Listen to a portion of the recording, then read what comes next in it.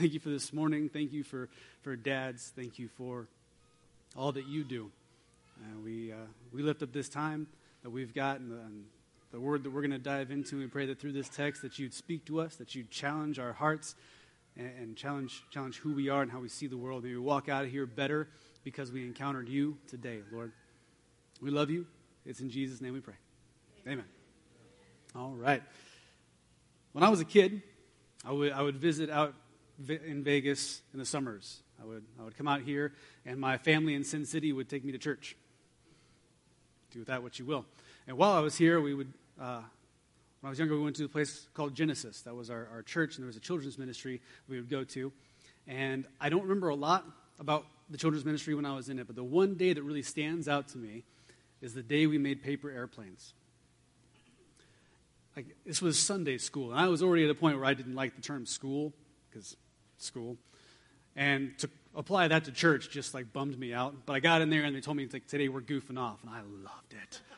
They started handing out paper, and they're like, we're making paper airplanes. There might have been some kind of teaching, something having to do with Jesus and wings of eagles. I don't know, didn't care. We were making paper airplanes, and it was awesome. So I got my paper, got really excited, and I folded it in half, put the corners in, wings down, boom, paper airplane. And I was like, yes, and I get up and I throw my airplane. And it does pretty much that right there. That was it was not impressive by any stretch of the imagination. So I threw it out there and whatever, it's a paper airplane. But then there are more paper airplanes flying. The other kids have got theirs going, and their paper airplanes are better than mine. I did basic. That's deplorable kinds of basic. Theirs were folded in all kinds of fun ways, and there were jets. Fantastic. One dude, he made his. It was so exact. It went precisely into the eye of the kid across the room. It was wonderful. And even the kid who took it in the eye was like, that was great. This was back before helicopter parents, so we can get away with it. It was good times. And then after that, there's one of the other people. They made this one I'd never seen before. It's shaped like a manta ray. And I was a kid, so that was amazing because it's a manta ray, and those are awesome. And he throws that one out there, and it does a little loop. Right? I know. And I was just jazzed. Yeah, that's right. You can keep that one, Jesse. It's cool. So that one's there, and there's jets. And then one of the leaders stands up. And I don't know if this was the person in charge. I don't think so. I think it was just one of the older kids who didn't have to be back there because their mom made them. And they made the flying O. And I had never seen this before. And since then, I had thought I had made it up, but I was wrong. They hold up the flying O. And all the kids stop. And we stare at it. And none of us has the courage to tell them, that's not a plane. I don't know what you expect to do with this thing, but it's you're going to be embarrassed, basically. And he doesn't say anything, doesn't explain it. He just kind of lets it fly. Right? And all the kids, we just stop and stare in slow motion and awe. And it sails across the room, and then it crashes into a door, and then we erupt in celebration because it was amazing. And we all run back to the tables, we get more paper, and we make more planes, and we just keep going. It was awesome. And as I'm thinking about that story, as I'm reflecting on it, I couldn't put my finger on it, but I thought maybe I would react differently in that kind of situation as an adult. The experiences I've had and who I am now, put in that kind of situation, I might react differently. I couldn't quite get there, so I did an experiment on my kids. Didn't experiment with my kids. If you say you experimented on your kids, people get all uppity, and the authorities don't like it. Call you. So I got my kids, and I was like, hey, here's a piece of paper for each of you guys. What I want you to do, make the coolest, most amazing, fantastic paper airplane that you can imagine. Go. And they ran off. And for 10 minutes, I didn't hear anything from my kids. It was wonderful. If you want 10 minutes of silence, just do that. They come back, and And Sophia's got this thing. I gave her a piece of paper, and she's just found two, and she made 3 airplanes, and they stacked on top of each other as this 3-tiered jetliner. There was rainbows on one side and white on the other. I was like, that's impressive.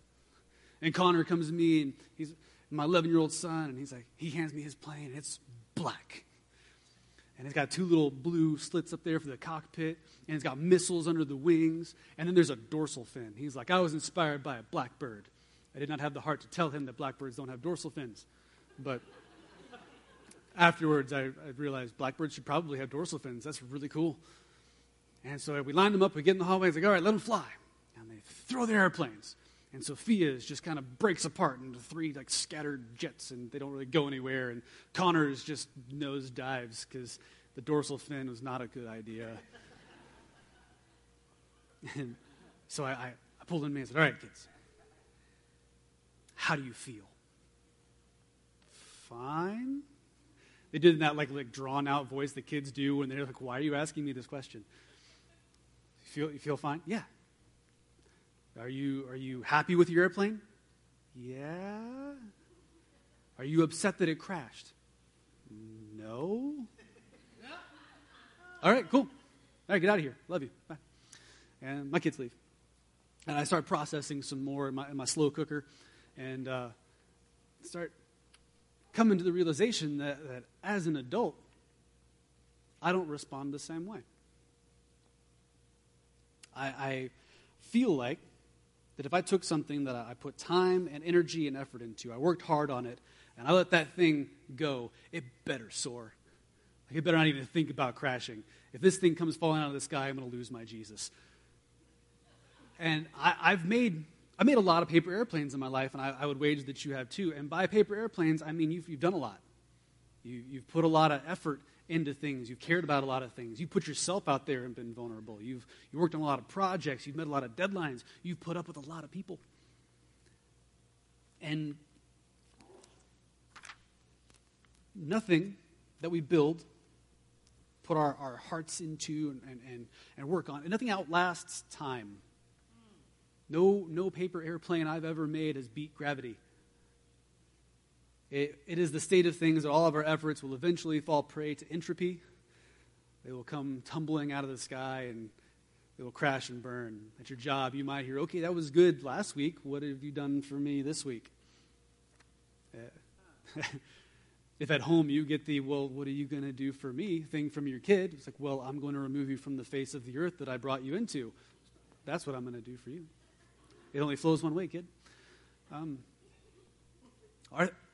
Our efforts, our attempts, the things that we put our time and energy into, they eventually will fall out of the sky, they'll peter out, they'll crash, and then we're left sitting atop the wreckage of 1 million paper airplanes. So how come I can't apply the logic I could as a kid, where I was in a room, I didn't even compare myself to the other kids, I just wanted to learn how to make a better airplane. Like, this was an amazing experience. How come I couldn't apply that logic to now? How come I can't apply the logic when my kids throw a paper airplane they just built and put their hearts and souls into and designed, and it crashes, and they didn't care?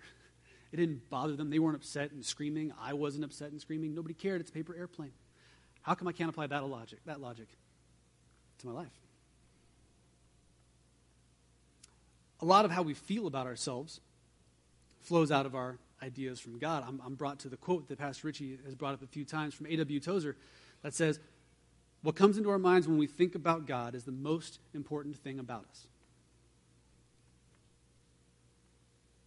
What comes into our minds when we think about God is the most important thing about us. And I have to assume that A.W. Tozer knows what he's talking about. He sounds like a smart guy. So, that being the case, our picture of God, our notion, our concept, our idea of who and what God is going to influence how we think about things when they come to a crashing halt.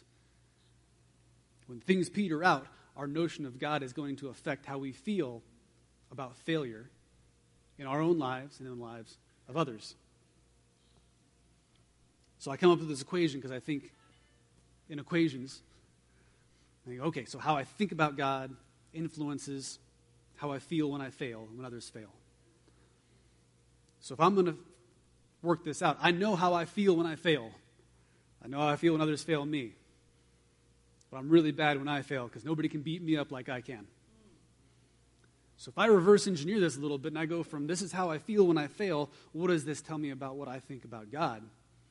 I'm left with the question, well, where did I get my concept of God in the first place?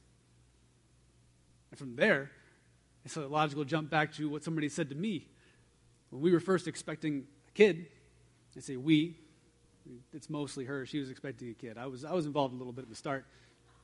She finished it.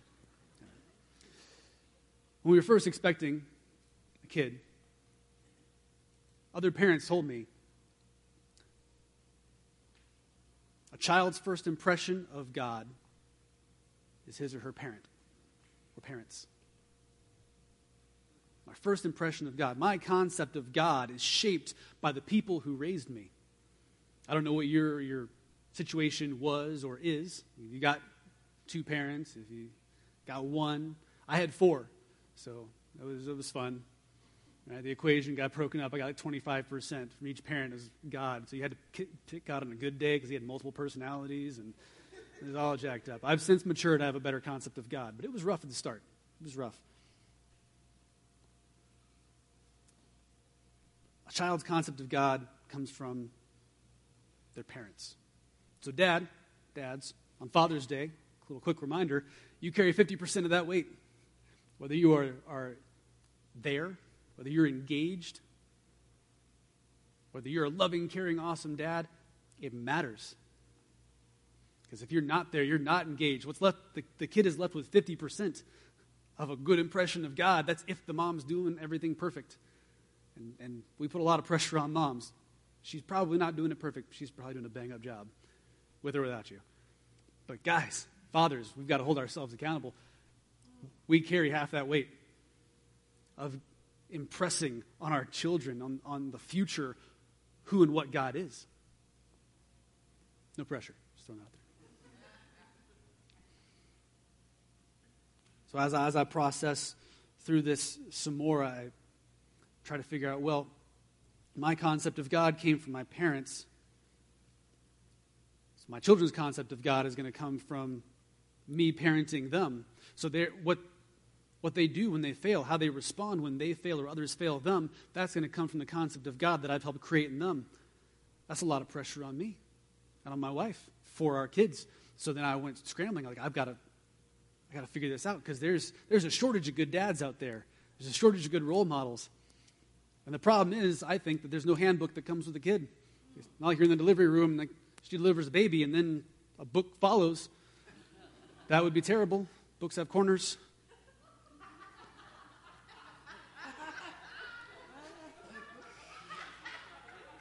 What we're left with is trying to piece together an idea, a model of parenting, a model of fatherhood from our experiences, from our notions we got from our parents. We piece together the stuff that our family has passed on down to us. And that reminds me of Pete Scazzaro and the emotionally healthy responsibility, emotionally healthy relationships. He tells us that Jesus may be in your heart, but Grandpa's in your bones. Our family, how we've been raised, and generationally, it's letting itself become evident in our children's notion of God. So then I thought, well, I'm a spiritual man most days. I'm going to look in the Bible, right?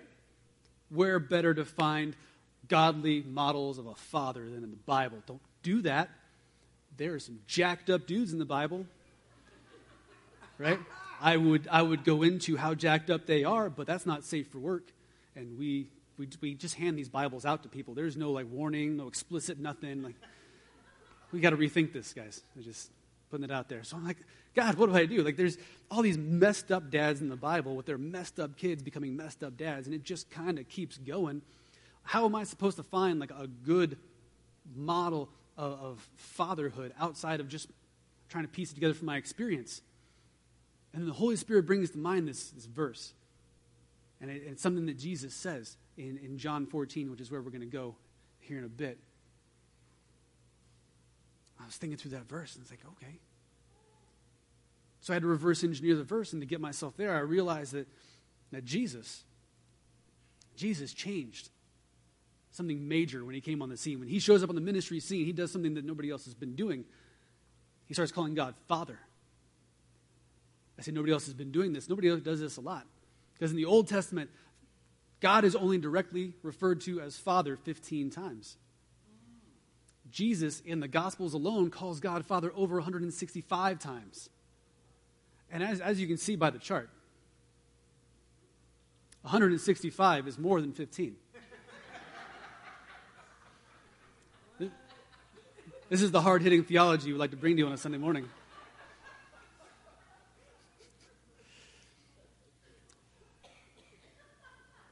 $165 times. He made it a central, repeating theme of his message. It's something that came out every time Jesus spoke.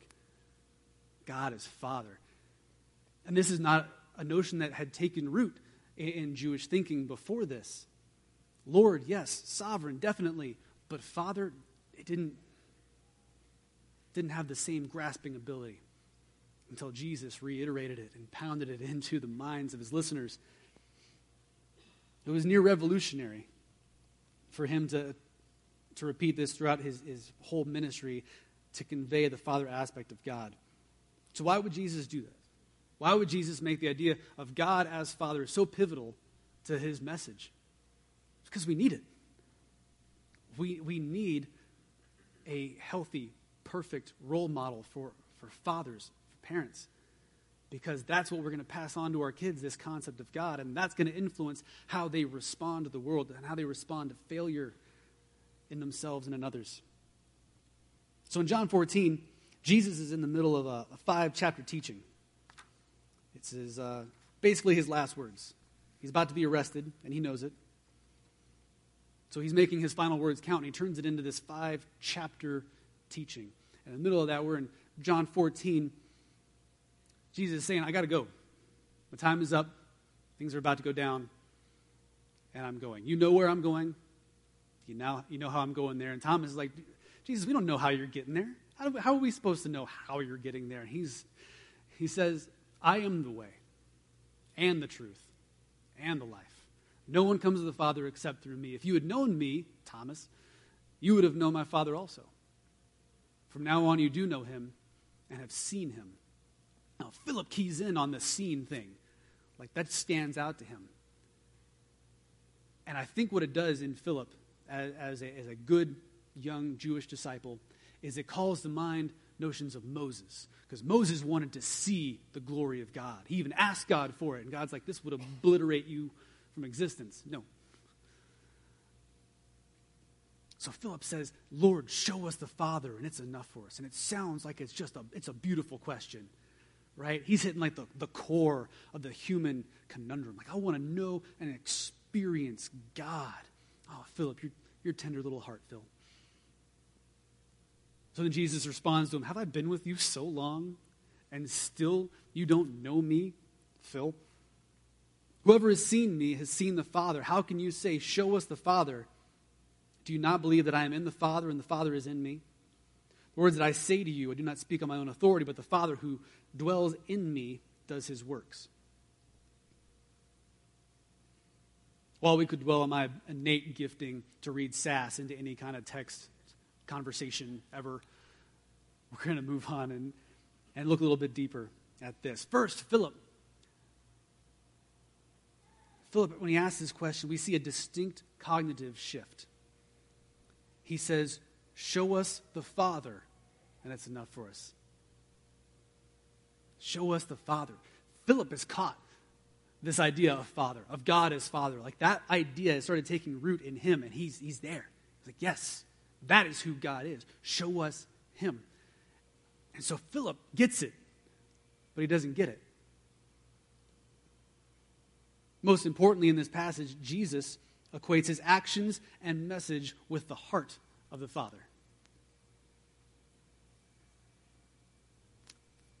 Cool. Jesus equates his actions and message with the heart of the Father. In his message, he represented God as the forgiving and self-effacing father of the prodigal son, running out to meet and embrace the son who messed up and turned his back on the Father. he conveys that God is a generous giver of good gifts. He says, you fathers, when your sons ask you for bread, you don't give them rocks, and you guys are wicked. How much more is a good Heavenly Father going to give good gifts to his children when they ask for it? You see light bulbs go off and all the dads, like, yeah, I wouldn't give them rocks. Except that one time. In his actions, everything Jesus said and did originated from the Father. Every act of compassion, every life changed, every leper healed, every bond broken, every freeing moment came through Jesus from the Father. Every word of hope, every message of grace came from God. When Jesus said, I came that you would have life and have it more abundantly, he was sharing the very heart and mission of the Father with us. Jesus effectively reestablishes in us a right God concept and a healthy Father image simultaneously. So now that we're equipped with this right God image and God concept, how do we then go from how we think about God to how we respond when we fail? How does God respond when we fail? So we go back, Jesus says, if you've seen me, you've seen the Father. So how he responds when people fail shows us the heart of the Father. So how did Jesus handle failure? I don't know what you're asking yourself. You're like, I don't think you can go anywhere with this, Josh, because Jesus didn't fail. Jesus was perfect. Makes him a little unrelatable.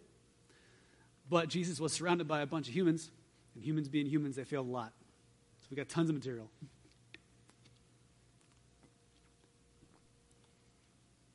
To start with, we go back a few verses. It hits on an area we talked about last time I was up here. Jesus was betrayed, not just by Judas, but by everybody, and by Peter.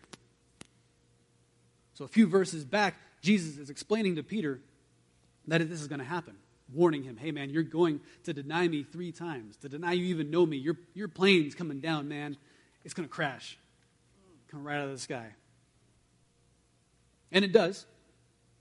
Jesus is arrested. He's dragged in front of the religious court for an illegal court proceeding with trumped-up charges, and then he's publicly executed. But while he's in there, Peter is out in the courtyard trying his darndest to explain that he doesn't know Jesus. Like, I've never met Jesus. I don't know Jesus. I mean, I knew Jesus. Like, he used to deliver milk to my mom's house. Does this Jesus deliver milk? Does he even know milk? I don't know this Jesus. So Jesus, what he said, came to pass. And he goes on to die the prophesied death that would remove our sin, our shame, our reproach. It takes all that away. Even though Peter's plane is just done. And then he raises himself from the dead 3 days later, like he said he would, and he goes out and he meets the disciples. Where are the disciples? Well, where do men go when we're all like emotional and don't know what to do with ourselves? Solitude. They went out fishing. They're out on a boat on a lake getting fish, probably not talking at all because that's what we do. And then Jesus is on the shore. Like, there's Jesus. And they rush over to meet him. They get to the shore and Jesus has got like breakfast prepared for him. He's like, died for your sins and made breakfast. Messiah of the year. And Jesus calls Peter aside and says, come walk with me.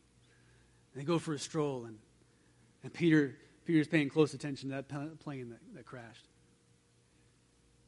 Like, this is it. I read myself into this picture of Peter, and like, I know how I would feel. I would be dejected.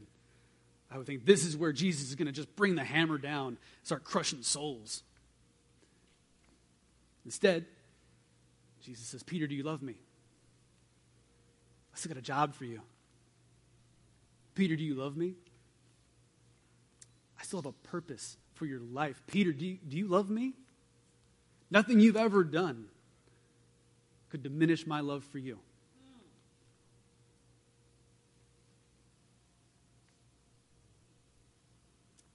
There's another point in Jesus' ministry.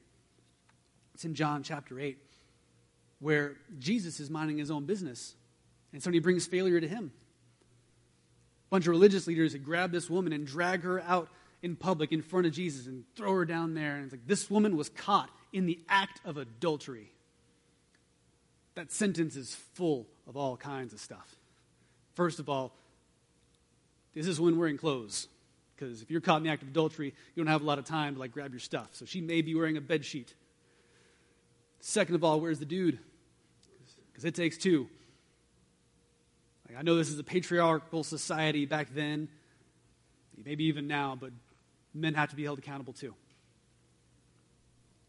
So they put this woman down in front of Jesus, and the law of Moses says we should throw stones at her until she dies.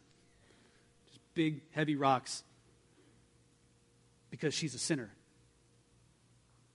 And Jesus looks at the situation, plays around in the dirt a lot, because this is ridiculous. He looks up at them and says, okay, she's a sinner, so are all y'all. And then they just bail. Because it's real easy to sit there and point fingers at somebody else and judge them and condemn them because they messed up. But as soon as it gets pointed back at you, it does not feel good. And it is time to relocate.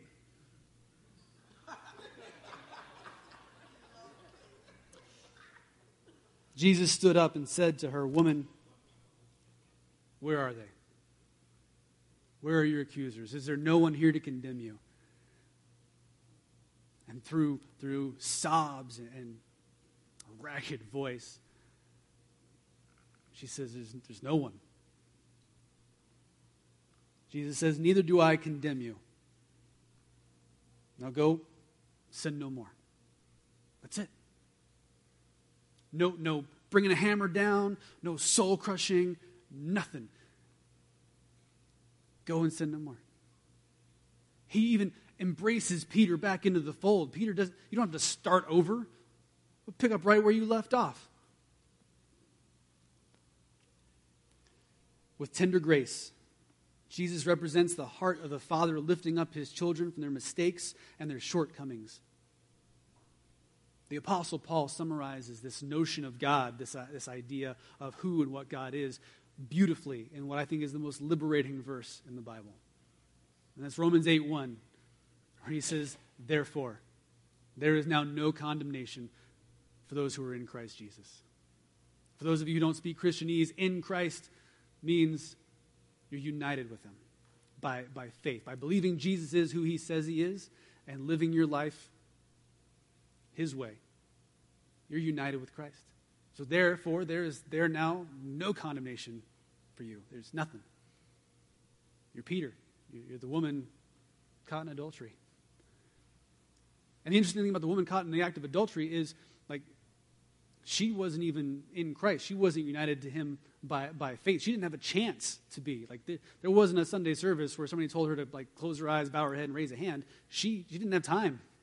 She just got drug out in the middle of her indiscretion and called out for it. And Jesus still did not condemn her.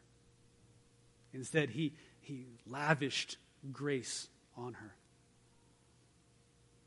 And it's a picture of our Father's heart, saying, you know what, it's just a paper airplane.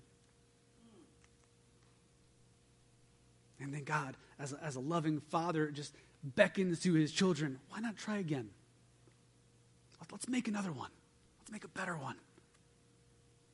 Let's try again. And we're reminded by our Father that we didn't learn to walk by walking. We learned to walk by falling. And failure is part of the equation.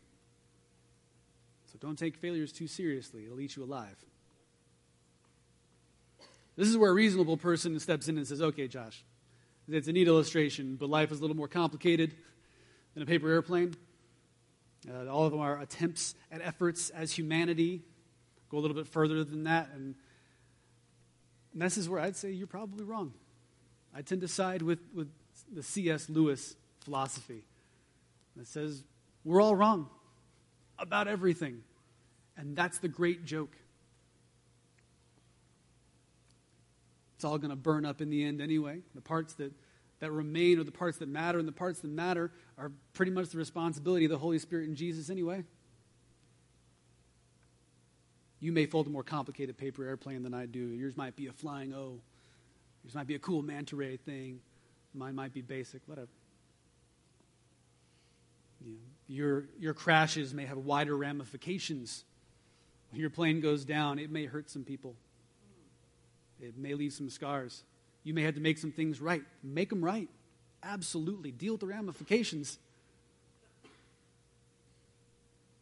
Don't beat yourself up. God doesn't.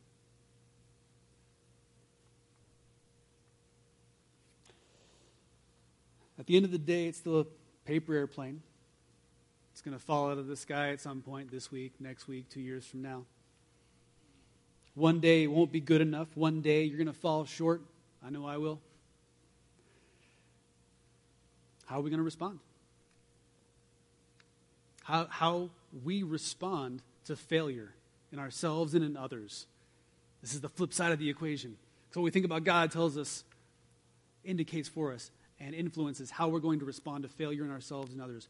But then how we respond to failure tells the world what we think about God.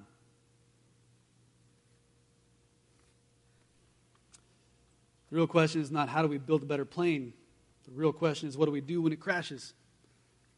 What do we do when we fail? Shame, hurt, anger, self-condemnation, guilt, they're very common feelings associated with our failures, the failures of others. The prospect of failure, especially when associated with these feelings, can be paralyzing. To the point we stop trying. Like nothing I build matters or lasts. It all just comes crashing down over and over again. I'm done. And you give up. You stop putting in any effort. I want to encourage us. One, don't give up. Again, God's beckoning you. Try again. Try again. I want us to walk out of here today and feel the freedom that comes with knowing that God doesn't condemn us. Freedom that comes with letting that go. It's a paper airplane. Know that God doesn't condemn you. And for us to condemn ourselves is then to put ourselves in the place of God. And we make terrible gods. It's like God saying, hey, I love you. You failed. It didn't work. But that's okay. Here's grace for that failure. My love isn't diminished for you just because of your mistake, your shortcoming. It's part of the equation. And then we, on the other side of that, go, no. No, God. I know what I deserve. I know what I've done, and I don't get to get off scot-free. So I'm going to sit in this for a while. And then we put ourselves in his place. If he doesn't condemn us, but we do, we've made ourselves gods and judges. But there's freedom that comes when we're not condemning ourselves. Jesus came among other things to show us the heart of the Father and to set us free. May we now live in that freedom. May we walk out what that looks like in our lives. May we celebrate the tender kindness of our Father. Other side of that is, in not condemning us, we're not to condemn other people. We can't be the ones condemning people, especially those who don't think like us. Because then we become gods again, and that's still not cool. We're still terrible gods.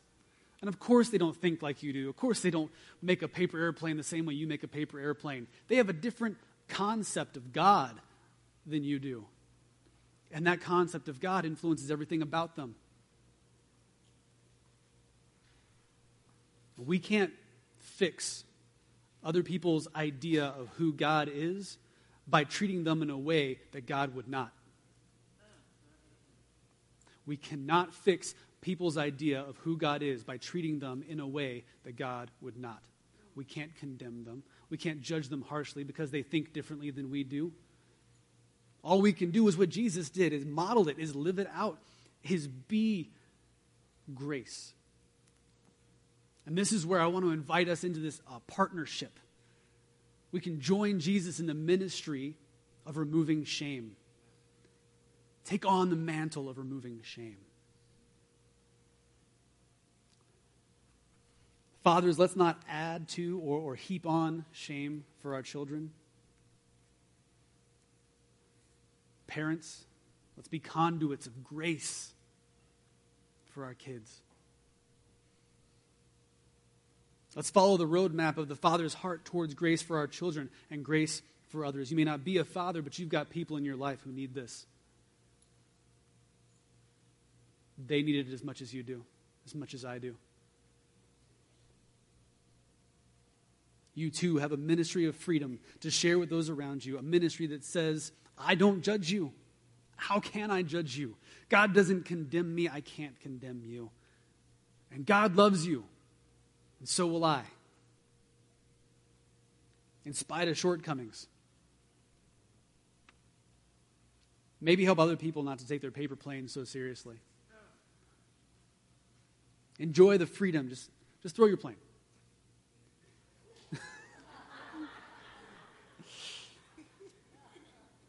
Throw it with some childlike faith,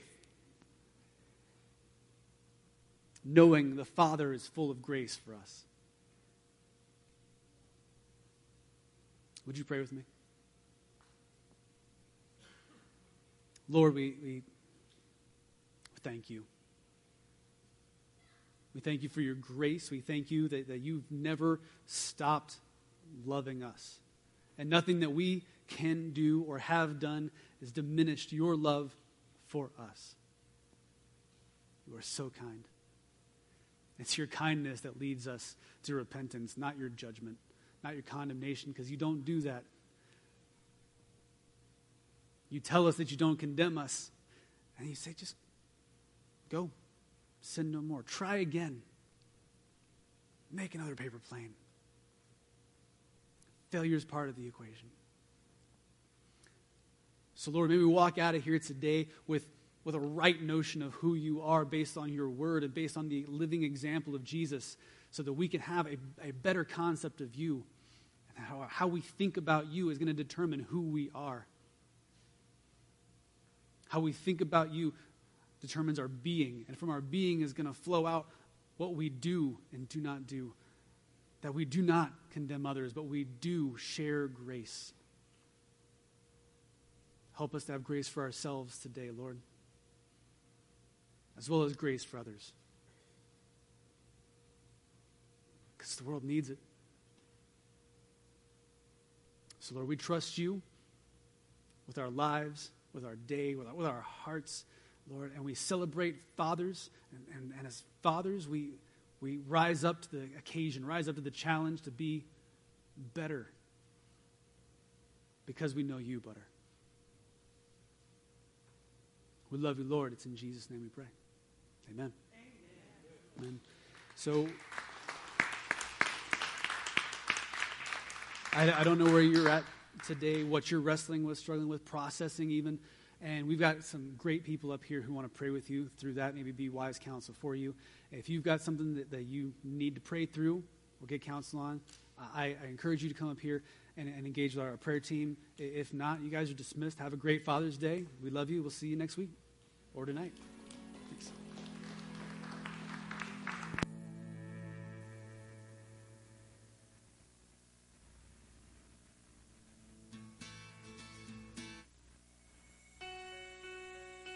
When peace like a river attendeth my way, when sorrows like sea billows roll, whatever my lot thou hast taught me to say, it is well with my soul.